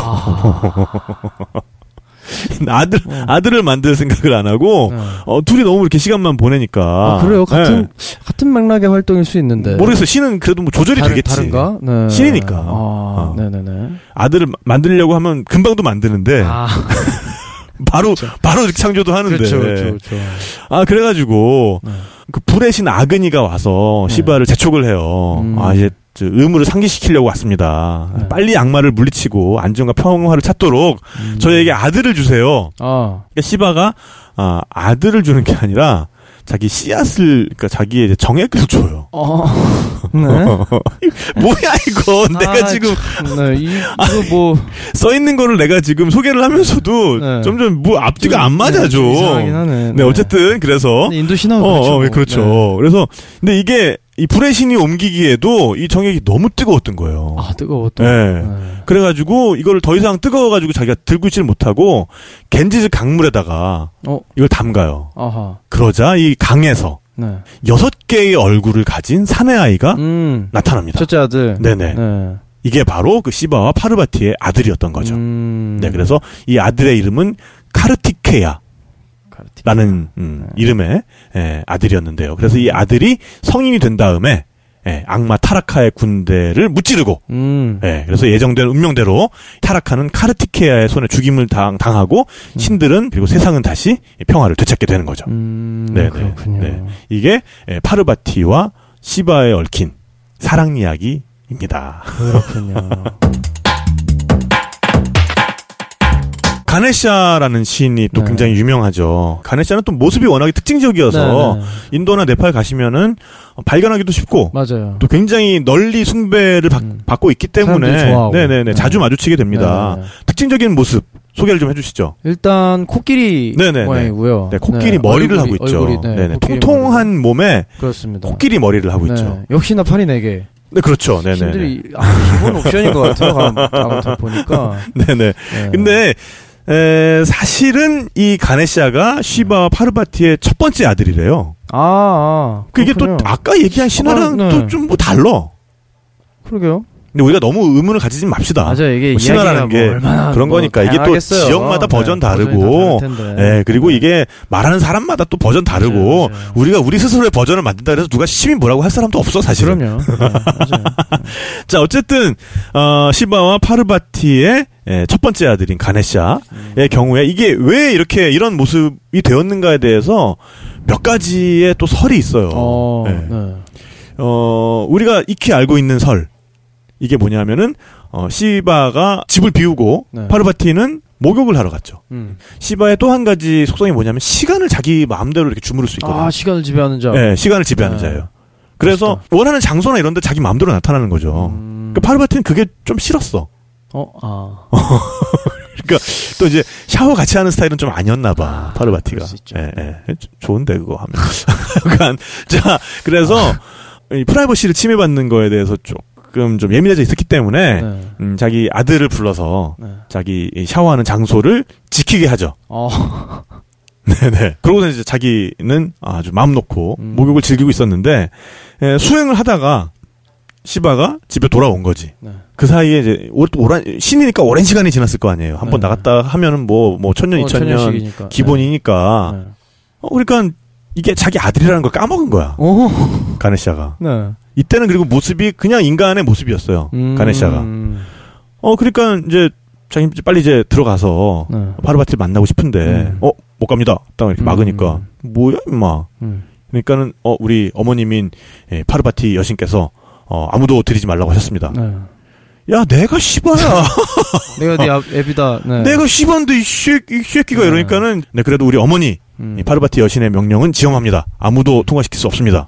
그때부터 싸움이 붙은 거죠. 네. 그래서 싸움의 끝에 어쨌든 뭐 가네샤가 아무리 강력하다고 해도 상대는 시바인데. 택도 없죠. 네네. 그래서 가지고 다니던 삼지창을 날려서 목을 떼버리죠. 근데 이제 이 소리가 나니까 목이 떨어지면서 엄청난 소리가 나니까 파르바티가 나와서 이게 도대체 뭔 사단이냐. 지금 네가 뭘 죽였는지 봐라. 보니까 그게 자기 아들이었던 거죠. 그래서 이거 당장 살려내라. 이거 어떻게 할 거냐. 그래서 시바가 그렇다면은 이 가네샤와 같은 해 같은 날 같은 시간에 태어난 생명체의 머리를 가져와라. 내가 살리겠다. 그게 바로 코끼리였던 거죠. 필요면. 네네. 그래서 그때 이후로 코끼리 머리를 한 그런 신이 됐는데, 미안하니까 또 이제 가네샤에게 여러 가지 능력과 힘을 줬죠. 네, 그래서 지혜와 부 이런 능력을 줬어요. 가네샤에게 굉장히 지혜로움을 상징하고 그렇기 때문에 세상사의 모든 어떤 장애를 제거하는 신으로서 그렇죠. 숭배가 됩니다. 그래서 운전기사들이 또 좋아하고 네. 그래서 사업을 하기 위해서는 돈이 붙으려면 락슈미가 있어야 되는데 그렇죠. 난관을 헤쳐나가기 위해서는 이 가네시아가 필요해요. 그렇기 때문에 상인들에게도 굉장히 숭배를 받고 있고 여행을 갈 때도 그렇죠. 사실은 여행자들을 돌봐주는 네. 신이기도 합니다. 목동이죠. 우리 같은 여행 또 좋아하는 사람들은 이 가네시아에게 잘 보여야 돼요. 그렇죠. 난관을 극복할 수 있도록. 네, 우리 전명진 작가는 가네시아 신이 상당히 좀 좋아하는 캐릭터인 것 같아요. 그런가요? 가방도 척척 돌아오고. 가네시아의 은총을 받아. 네네. 아니 세상에 네네. 캐리어를 2번 연속으로 분실당하는 이런 사태가 어디 있습니까? 네네네. 어이가 없습니다. 그럼에도 불구하고 가방이 또 이렇게 척척 돌아오잖아요. 다행이죠. 그런 걸 보면은 뭔가 가네시아 신의 사랑을 받고 있지 않나. 언제 기회가 되면 가방에다가 가네시아 신의 스티커라도 하나 붙여놔야겠어요. 그거 좋은 생각인 것 같아요. 네네. 인도나 네팔에 있는 친구들한테 얘기 좀 해봐야겠습니다. 네네. 사실 이런 이제 인도 신화에서 그러니까 반인 반수. 네. 그러니까 머리가 어떤 짐승의 모습이고 몸은 그렇죠. 인간의 모습을 한 그런 신들이 많이 나타나잖아요. 많이 이거는 어떤 자연과의 합일을 의미하기도 하는데요. 그 어떤 숭배하는 동물을 의인화하는 그렇죠. 그런 과정에서 만들어진 신들이죠. 네네네 맞아요. 네네. 그래서 그런 신 중에서 또 유명한 신을 하나만 좀 더 살펴볼게요. 하누만. 진짜. 와, 오늘 완전 저렴한데, 나름 괜찮아. 완전 저렴한데, 괜찮아요. 네네네. 하누만. 네네. 이 하누만 신 역시, 그렇죠. 라마야나 신화에 굉장히 이 중요한 역할을 하죠. 맞습니다. 이 모습은 사실, 딱 그냥 요거 생각하면 돼요. 손오공. 그 사실은 손오공의 원형이 이 하누만이라는 설도 있고요. 이 하누만의 경우에는 신에 대한 헌신, 요게 하나의 어떤 형상화가 된 거예요. 람의 조력자, 라마의 조력자로서 굉장히 큰 역할을 하잖아요. 이 라마야나 신화에서. 그렇기 때문에 하누만 역시 이 다르마를 유지하는 하나의 캐릭터로서 역할을 하게 되는 거죠. 희생과 봉사의 그런 아이콘이네요. 그렇죠. 네, 맞습니다. 네, 그런데 이 하누만 역시 사실은 알고 보면 시바의 아들이에요. 그렇죠. 네, 그러니까 가네시아와는 형제지간. 그러네. 이라고 할 수가 있죠. 네. 이 하누만의 탄생 설화는 이게 또 저제바다 휘젓기로 거슬러 올라갑니다. 네네. 요게 이야기가 연결이 돼요. 시무드라만탄 그 저제바다 휘젓기. 요게 요 신화에서 1000년 동안 그 저제바다를 휘저은 결과 그 불사 영역이 나오죠. 그렇죠. 네네. 암리타라고 하는 불사 영역이 나오죠. 그래서 이거를 악마들이 들고 튑니다. 이 악마를 또 쫓아가죠. 누가 쫓아갔겠어요? 그때 하누만이 아니죠. 이런 일을 담당하는 것이 비슈누잖아요. 그렇죠. 질서를 유지해야 되니까 비슈누가 쫓아갑니다. 바쁘다. 네, 그래서 비슈누가 쫓아가서 악마들의 숫자가 많으니까 일단 이 악마들의 정신을 좀 혼란시켜야겠다. 그래서 아름다운 여신의 모습으로 변신을 합니다. 모힌이라고 하는 여신으로 변신해서 악마들한테 술을 막 먹이죠. 그래서 이 악마들이 다 이제 술에 취했을 때 암리타를 다시 들고 오죠. 되게 쉽네. 그때나 지금이나 그러니까 이때 이 모히니로 변해서 한 말이 뭐냐면은 이 중에서 술이 제일 센 놈한테 내가 몸을 한번 허락하겠다. 이렇게 얘기를 하니까 이제 또 단순해. 그러니까 다 이 악마들이 다 남성이었기 때문에 또 단순해서 내가 제일 세. 아니야 내가 더 세. 막 이러면서 이제 술을 마시다가 이제 그렇게 됐던 건데 어쨌든 이때 이 모히니의 모습이 너무나 아름다워서 시바가 그 현장에 와 있었잖아요. 이 독처리하러 와 있었는데 그러니까. 시바가 이게 거기에 빠져가지고 야 저거는 비슈누가 변신한 거야. 하지만 너무 아름다운 걸 이렇게 해가지고 욕정을 이기지 못하고 막 쫓아가요. 잠깐만, 그러니까, 야, 미친놈아, 왜 이래? 나 비슈누가 변신한 거야. 막 이랬는데, 시바가, 그거 됐고, 잠깐만 서봐. 이러면서, 막 쫓아가죠. 정말. 근데 막 쫓아가다가, 그만. 차차. 어머나. 성적 욕망이 너무 강해서, 그만, 사정을 해버리고 말아요. 중학생도 아니고 참. 그래서 이 사정을 해버리고 모히니는 사라져버리고요. 아이고. 근데 이 시바의 또 정액이니까 귀한 거잖아요. 비할 데 없이 귀중한 거잖아요. 그렇죠. 이거를 위대한 성자들과 예언자들이 이거를 컵에다 담아요. 네. 컵에다 네. 담아서 그런 거니까. 그다음에 원숭이 족장에 원숭이 왕의 딸이 있었어요. 이름이 안잔이에요. 아, 잔이. 아우 참, 아우 네, 나올래다 말았네. 이걸 이런 이름을 듣고서는 우리가 드립을 안 치는 것 자체가 너무 이건 초인적인 그죠. 네. 유혹이야 이거 진짜. 맞아요. 네, 그래서 안잔이 신들이 가서 지금 뭐해, 안잔이의 자궁에 네. 인공 수정을 합니다 이걸 그러니까. 굉장히 네. 시험관 아기 같은 거죠. 그렇죠. 네, 그래서 네. 안잔이의 몸에서 태어난 시바의 아들이 바로 하누만입니다. 원숭이족에서 네네. 출발했네요. 네, 그래서 이 하누만의 별명 중에 하나가 뭐냐면은 샹까르 수반인데요. 샹까르가 뭐냐면은 시바라는 뜻이고요.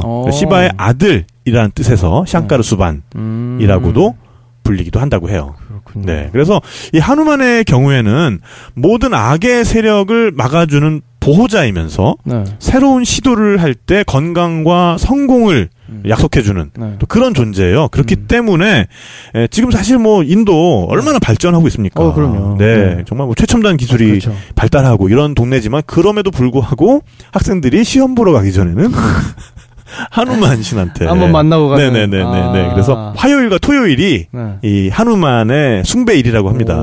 그래서 하누만 상 앞에 가서 어떤 성공을 빌면서 예배를 드리는 모습을 많이 볼 수가 있다고 하고요. 이 하누만이 그리고 라마야나 신화에서 네. 그 라마의 조력자로서 역할을 하게 되죠. 네. 라마 왕의 조력자이다 보니까 비슈누의 조력자인 거고 당연히.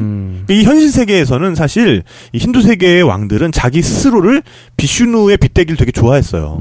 왜냐하면 자기가 현실 세계의 어떤 질서를 유지해주는 존재니까. 그렇죠. 그러니까 나는 곧 비슈누다. 내가 곧 비슈누의 화신이다. 네. 이런 주장을 많이 했거든요. 그렇기 때문에 왕을 보호하는 캐릭터로서도 하누만이 굉장히 각광을 받았던 거죠. 서유기가 진짜 나온 이유가 있네요. 네네. 그래서 카트만두에 가면은 그 왕궁의 이름이 하누만 도가잖아요. 하누만 도가.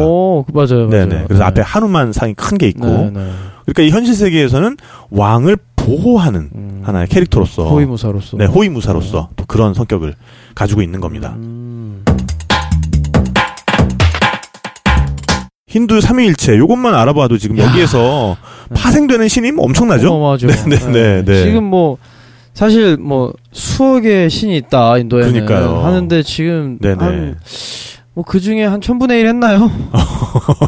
그러니까요. 이런 식으로 하다가는 뭐 네, 그래서 뭐 끝도 없을 것 같고 좀 마이너한 신들은 다음 기회에 좀 알아보기로 하고요. 스토리가 재밌는 분들 모셔놓고 그런 분들만 좀 모셔가지고 다시 한번 다뤄보기로 하고 오늘은 신들 모시고 라디오스타 한번 네네네 그렇게 진행해보는 것도 재미있을 것 같고요. 오늘은 칼리 여신만 좀 알아보고 마무리를 좀 지어야 될 것 같아요. 칼리 여신은 또 이 신 역시 좀 굉장히 널리 숭배가 되고 있는 신이어서 이 정도까지는 알아보는 것이 알고 가는 것이 좋을 것 같아서 칼리 여신 이야기까지만 좀 알아보고 마무리 짓도록 하겠습니다. 이 칼리의 경우에는 굉장히 검은 빛으로 나타나는 아주 무시무시한 모습을 한 그런 여신이죠. 네. 칼리 알아보기 굉장히 쉬워요. 어떻게 생겼나요? 해골 목걸이를 걸고 있고요. 허리에는 적들의 팔로 만든 허리띠를 메고 있어요. 정말 약간 미친 것 같은 그런 광기 어린 그런 얼굴 표정을 하고 있는 여자고요. 여성이고요. 그리고 발 밑에 시바를 밟고 있어요. 무시무시하네요. 시바가 되게 평온하게 이렇게 누워있고, 그 시바 위에서 춤을 추고 있어요. 근데 이거 제가 지금 들으면서 찾아봤는데, 이, 들으시는 분들도 찾아가면서 한번 봐보세요. 네네. 이 목걸이가 아주 충격적입니다. 네네. 와, 이 사람 머리로 만든 목걸이, 충격적이네요. 네네네. 네, 그래서 이 칼리 같은 경우에는, 시바의 부인이에요, 이 칼리도. 네네. 더 무섭네, 근데? 부인한테 이렇게. 그러니까, 부인한테 잘해야 됩니다. 네. 우리 부인들이 칼리를 변하는 수가 있어요. 그럼요. 이 칼리의 경우에는 근데, 파르바티의 몸에서 태어난 여신이에요. 그 부인의 분신이에요, 분신. 분신, 그쵸. 다른 측면인 거예요. 이 얘기가 좀 이상해질 뻔했어요. 네.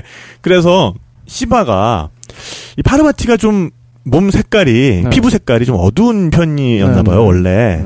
네, 그래서 파르바티를 잘 놀렸대요, 맨날. 시바가. 그래서 둘이 사랑을 나누다가 말고, 시바가 내가 당신보다 좀 하얀 편이니까 당신이랑 나랑 이렇게 껴안고 있으면 검은 뱀이 백단향 나무를 감고 있는 것 같은 그런 모습이구려.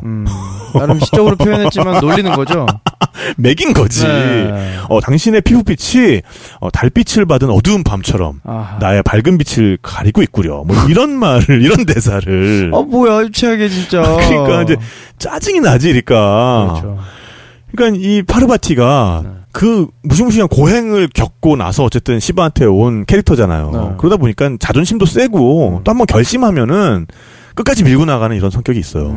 그때 이제 빈정이 상해버린 거지. 아니, 뭐 피부색을 가지고 놀리는 게 어딨냐 도대체. 내가 지금까지 당신한테 오기 위해서 그 어려움을 다 겪고 왔는데 그런 놀림을 받으면서까지 나 여기 있고 싶지 않다. 나는 히말라야로 돌아갈랜다. 그러고서는 막 이제 짐을 싸가지고 히말라야로 가버리죠. 네. 선크림 챙겨 가셨나 모르겠네. 그래서 이제 이 파르바티는 히말라야로 가서 다시 또 고행을 시작해요. 진짜 좋아하신다. 중독이네, 고행 중독. 왜 고행을 하느냐? 네. 황금빛 피부를 얻기 위해서. 검은 피부. 결국엔 굴복했네요. 나는 나야. 이렇게 쿨하게 가야지. 쿨하게 이런 모욕을 견딜 수가 없어요. 이러고서는 가가지고 황금색 피부 이러면서 그런 피부를 얻기 위해서 히말라야에서 이제 고행을 시작을 합니다. 그래서 어떤 고행을 했느냐? 신이니까 신이 하는 고행은 또 이제 차원이 좀 달라요. 뙤약볕 아래에 활활 타오르는 불을 피워놓고 그 가운데 있기도 하고 우기 때 비가 억수같이 퍼부을 때 물속에 들어가 있고 그리고 꽁꽁 한겨울에 맨 땅에서 잠을 자면서 이열치열 스타일이네. 전혀 음식을 먹지 않으면서 이 힌두 신화의 신들은 음식을 먹거든요. 신들의 음식이 따로 있어요. 신들의 음식과 음료가. 근데 그런 걸 입에 대질 않으면서 고행을 하는 거죠. 아니 그런다고 피부가 바뀌면 좀 네. 근데 또 이 틈을 타서 이 파르바티가 시바의 곁을 떠났으니까 뭔가 둘의 에너지가 약해진 거 아닙니까? 그러니까 이 틈을 타서 아디라고 하는 악마가 시바를 죽일 수 있는 기회를 노리게 됩니다. 왜냐하면 아디의 아버지가 이 시바한테 죽었거든요. 파괴당했고. 네네네. 네. 그래서 이 아디 역시 또 고행을 해요. 네. 그러니까 또 누가 나타나요? 네? 누구겠어요? 누구겠어요? 세상 오지랖. 네. 완전 호기심 쩔고 오지랖 쩔고. 인심이 후하시네 또. 네, 그런 브라마가 나타나서 아니 너는 원래 뛰어난 악마인데 왜 이렇게 열심히 고행을 하니? 그러니까는 저는 죽음을 모르는 불사의 상태를 원합니다. 원하는 게 다 비슷해. 그러네. 야, 그거는 좀 과하고. 그러게 다 그걸. 야, 딴 거 해봐. 그러니까 딴 건 그렇다면은 제가 저의 형상을 바꾼 경우에만 변신을 한 상태에서만 죽을 수 있게 해주세요. 본 모습에서는 계속 돌아와서 살 수 있게. 그러니까 다시 말해서 변신을 하지 않는 한 절대로 죽지 않게 해주세요. 뭐 그 정도면은 뭐 해줄 수 있지. 옵션 하나만 달면 계속 이게 사실 조삼모사인데. 그렇게 해서 또 이제 엄청난 능력을 얻으니까 이제 거침없이 또 그렇죠. 신들의 세계를 향해서 진격을 하게 되는 거죠. 네. 악마의 군대를 모아서 자기의 최종 목표는 이제 시바를 죽이는 거니까 시바를 죽이기 위해서는 시바 곁으로 다가가야 되잖아요. 네. 그 이제 어떻게 했겠어요? 또 여자로 변신을 해야죠. 아이고. 변신해야 돼. 아니 그러니까 이게 지금까지 성공에 너무 취한 나머지 네. 까먹었지. 아이고. 시바의 곁에 가야 된다는 그 일념에 사로잡혀서 파르바티로 변신을 해요.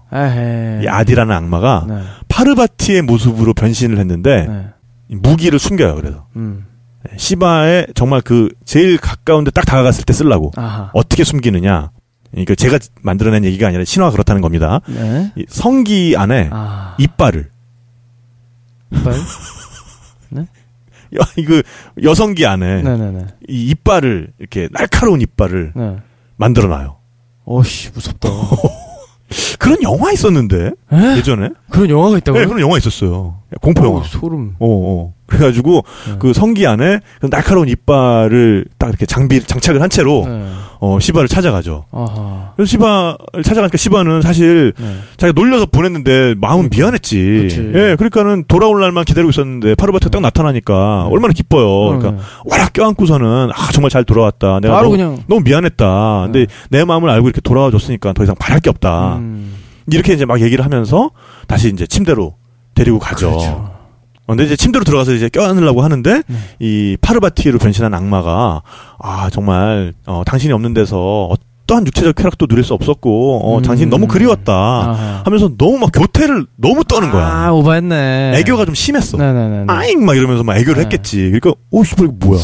이거 파르바티 이거 아닌데? 좀 쎄한데. 이러면서 그 짧은 순간에 또 명상을 통해서 얘 정체를 꿰뚫어 본 거죠. 시바. 예. 잠깐 딱 이러면 딱 보이는 거죠. 그래서 이제 그 정체를 꿰뚫어 봤으니까 시바가 빙긋이 웃으면서 원하는 대로 해줬어요. 결합을 해줬어요. 네, 왜 해줬지? 결합을 해줬는데 자신의 성기 자체를 굉장히 단단하게 만들어서 얘 몸을 그냥 아예 꿰뚫어 버린 거야. 그래서 죽여버렸죠. 남다른. 근데 이제 문제는 뭐냐 하면 이게 소문이 나버린 거예요. 시바가 여자랑 같이 자러 갔다. 이 소문이 나가지고 그 소문이 산에서 지금 고운 피부를 얻기 위해서 그러네. 고행을 하고 있는 파르바티의 귀에 들어간 거야. 그 파르바티가 너무나 빡이 쳐가지고 정말 분노의 분노를 못 이기니까 피부고 뭐고. 그러니까는 모습이 막 변하는 거예요. 여신의 일단 입에서 커다란 사자가 한 마리 튀어나왔고 그래서 이 사자는 커다란 덩치에 불 같은 혀와 거대한 꼬리를 갖고 있는 이제 그런 사자가 막 튀어나왔고 자기 스스로 이 사자 입에 막 들어가려고 하는 거예요. 이 여신이 빡이 쳐가지고 그러니까 이제 브라우마가 또 나타나. 씨발 막 이러면서 못 참겠어. 그러니까는 브라우마가 달려와가지고 막 말렸죠. 말리니까는 이제 도대체 원하는 거 뭐예요? 그러지 말고 나한테 얘기해봐. 나 웬만하면 다 오빠 다 들어줄게. 들어주는 거 알잖아. 그러니까 나는 정말 그 황금빛 피부를 가지고 싶다. 그리고 시바가 다시금 나를 사랑해서 우리 한 몸이 될 수 있으면 좋겠다라는 소원을 말하게 되는 거죠. 그러니까 브라우마가 알겠다. 그렇다면 당신의 몸에서 그 검은 부분을 내가 분리해 주겠다. 그래서 몸에서 검푸른 피부를 가진 여인이 튀어나와요. 아예 한 명을 더 만들었네. 네, 그래서 이 여신이 바로 칼리가 돼요. 그렇죠. 그래서 그때부터는 이 파르바티 한 부분이 아니라 완전한 독립된 따로. 존재가 돼서 파르바티의 분노에서 아까 입에서 사자를 한 마리 만들었잖아요. 그 사자를 타고 다니게 돼요. 그러면서 악마와 싸우는 어떤 전사로서 신들을 위한 여전사로서 활약을 하게 되는 거죠. 근데 이 칼리가 너무나 이 사륙을 즐기는 거예요, 그러니까. 그런 어떤 파르바티 안에 있는 분노, 그 어두운 부분, 이런 부분만 뭉쳐가지고 튀어나온 거니까 이 악마를 무찌르고 나서도 사륙을 멈추질 않는 거야. 왜 그런 거 있잖아요, 이렇게 죽이면서 황홀경에 빠져드는 거. 이 칼리가 그렇거든요. 그래서 칼리 신에게 제사를 지낼 때는 꼭 희생 제물을 바칩니다. 살아있는 걸 죽여서 칼리 신을 만족시켜줘야 돼요. 뭔가 앞에서 피를 보여줘야 돼요. 그래야 만족하는 신이에요. 그러니까 그 정도로 이 사육을 멈추질 않으니까 정말 세계가 절단나게 생긴 거야, 또.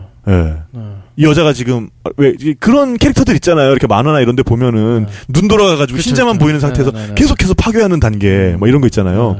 그래서 그걸 멈춰야 되니까 결국에는 시바가 나선 거예요. 시바가 해결사는 뭐 어쨌든 자기 부인이니까 그래서 그 밑에 누워버려요. 그래서 그 그림이 탄생한. 네. 자 나를 밟고 가. 차라리 나를 밟어. 날 죽여. 그래서 춤을 추다가 이제 진정이 되었다. 라는 이야기가 있죠. 네. 그렇죠. 자, 이렇게 해서 정말 삼위일체의 신 브라마, 비슈누, 시바 그리고 그들의 식솔들, 그들의 변신한 모습까지 해서 살펴봤습니다. 재밌네요. 숨차네요. 진짜 이 스토리 하나하나가 약간 피로감을 몰고 오는 스토리들이 많아서 만만치 않네요. 근데 우리 진짜 3억 3천 중에서 이제 한 2% 했나요? 한 10가지 소개했나요? 진짜? 아직 뭐 많이 남아있는데, 이게 이야기가 어쨌든 앞으로 진전이 돼야 되니까, 인도의 또 다른 측면도 우리가 살펴봐야 되니까, 신화 이야기는 요 정도로 좀 접고, 또 다른 때 또 기회가 있을 때, 지금 다루지 못한 다른 신들에 대해서도 한번 알아볼 수 있는 기회가 있으면 참 좋겠습니다. 좋습니다. 네, 전명진 작가 어떠셨어요? 저는 진짜 새 신뿐만 아니라 다른 신들도 사실 인도 전역에서 마주칠 수 있거든요. 네네네. 그런 신들에 대해서 잘은 모르지만 저 신은 하누만, 저 신은 누구 이렇게 알고 있던 정도였는데 오늘에서야 비로소 이렇게 어느 정도 정리가 되고 네. 맥락을 잡는 네네. 그런 느낌이라 아주 뭐 개인적으로는 유익하고 즐거웠습니다. 네네. 사실 우리가 인도 신화는 지금의 우리에게도 정말 여러 가지 생각할 거리들을 던져주거든요. 그렇죠. 근데 여기에서 가장 강조가 되는 건 뭐냐면은 결국에는 다르마라는 거예요. 그러니까 우리 모두가 세상을 유지시키기 위해서 해야 되는 우리 각자의 의무, 네. 각자의 임무. 네. 그거를 우리 스스로가 그 다르마를 다 할 때 네. 세상이 좀 더 조화로운 곳이 되고 아름다운 그렇죠. 곳이 된다라는 기본적인 생각을 담고 있는 거고, 그 다음에 자연과 우리가 결국에는 다른 것이 아니다. 네, 자연의 일부다. 네네. 그리고 신들 역시 그 3억 3천의 신이 있지만 그 본질은 결국 하나다. 그 안으로 들어가면은 진실은 하나다라는 네. 생각. 그러니까 이제 그걸 뒤집어서 보면 그 진실이라는 게 때로는 굉장히 다양한 모습으로 나타날 수도 있다. 그렇죠. 네. 네, 이게 바로 인도 사람들이 가지고 있는 기본적인 생각, 그리고 인도 신화, 힌두 신화가 담고 있는 기본적인 아이디어가 아닌가 생각을 해봅니다. 그래서 그렇습니다. 앞에서 어떤 인도를 여행하면서 네. 앞에서의 현실이 아무리 좀 고단하고 당황스럽더라도 네, 결국에는 이 일이 일어난 것과 일어나지 않은 것이 다른 것이 아니다. 그러하다. 네. 내가 인도에 온 것과 오지 않은 것이 다름이 아니다. 다른 것이 네. 아니다. 모두 다 통하는 것이다. 그렇습니다. 결국엔 돌고 돈다. 그렇습니다. 나한테 지금 피해 입힌 그 소매치기 개새끼. 네. 내 생에 그거 짐승으로 태어난다 네. 그거. 그럼요. 네, 요렇게. 네, 지금 당장 어떤 심판이 이루어지지 않더라도 네. 좀 더 우주적인 측면에서 그렇습니다. 보면 결국에는 정의는 실현된다. 네. 라는 너무 믿음을. 일희일비하지 마시고 맞습니다. 여행 잘 하시기를 듣고 계신 누군가에게 제가 당부드리겠습니다. 네. 자, 그럼 다음 시간에는 우리가 인도 어떤 부분을 또 한번 인도의 뭐 개괄과 신화를 들어보셨으니까 네네. 도시들을 조금씩 파보겠습니다. 네, 그래야 될 시점인 것 같죠. 네. 그래서 가셔서 직접 어떤 걸 보고 어떤 걸 느끼시면 좋을지 한 번씩 파보겠습니다. 네. 네, 탁피디 여행수다 디비파기 오늘 준비한 내용은 여기까지였고요. 저희는 다음 시간에 또 더 재밌는 내용으로 찾아뵙도록 하겠습니다. 다음 시간에 만나요. 안녕.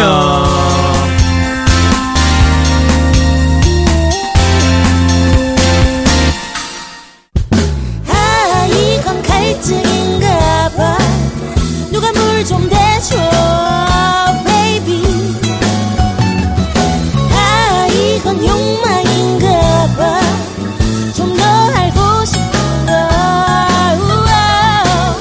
우리가 모두 다 해결해줄게. 여행자들 listen up.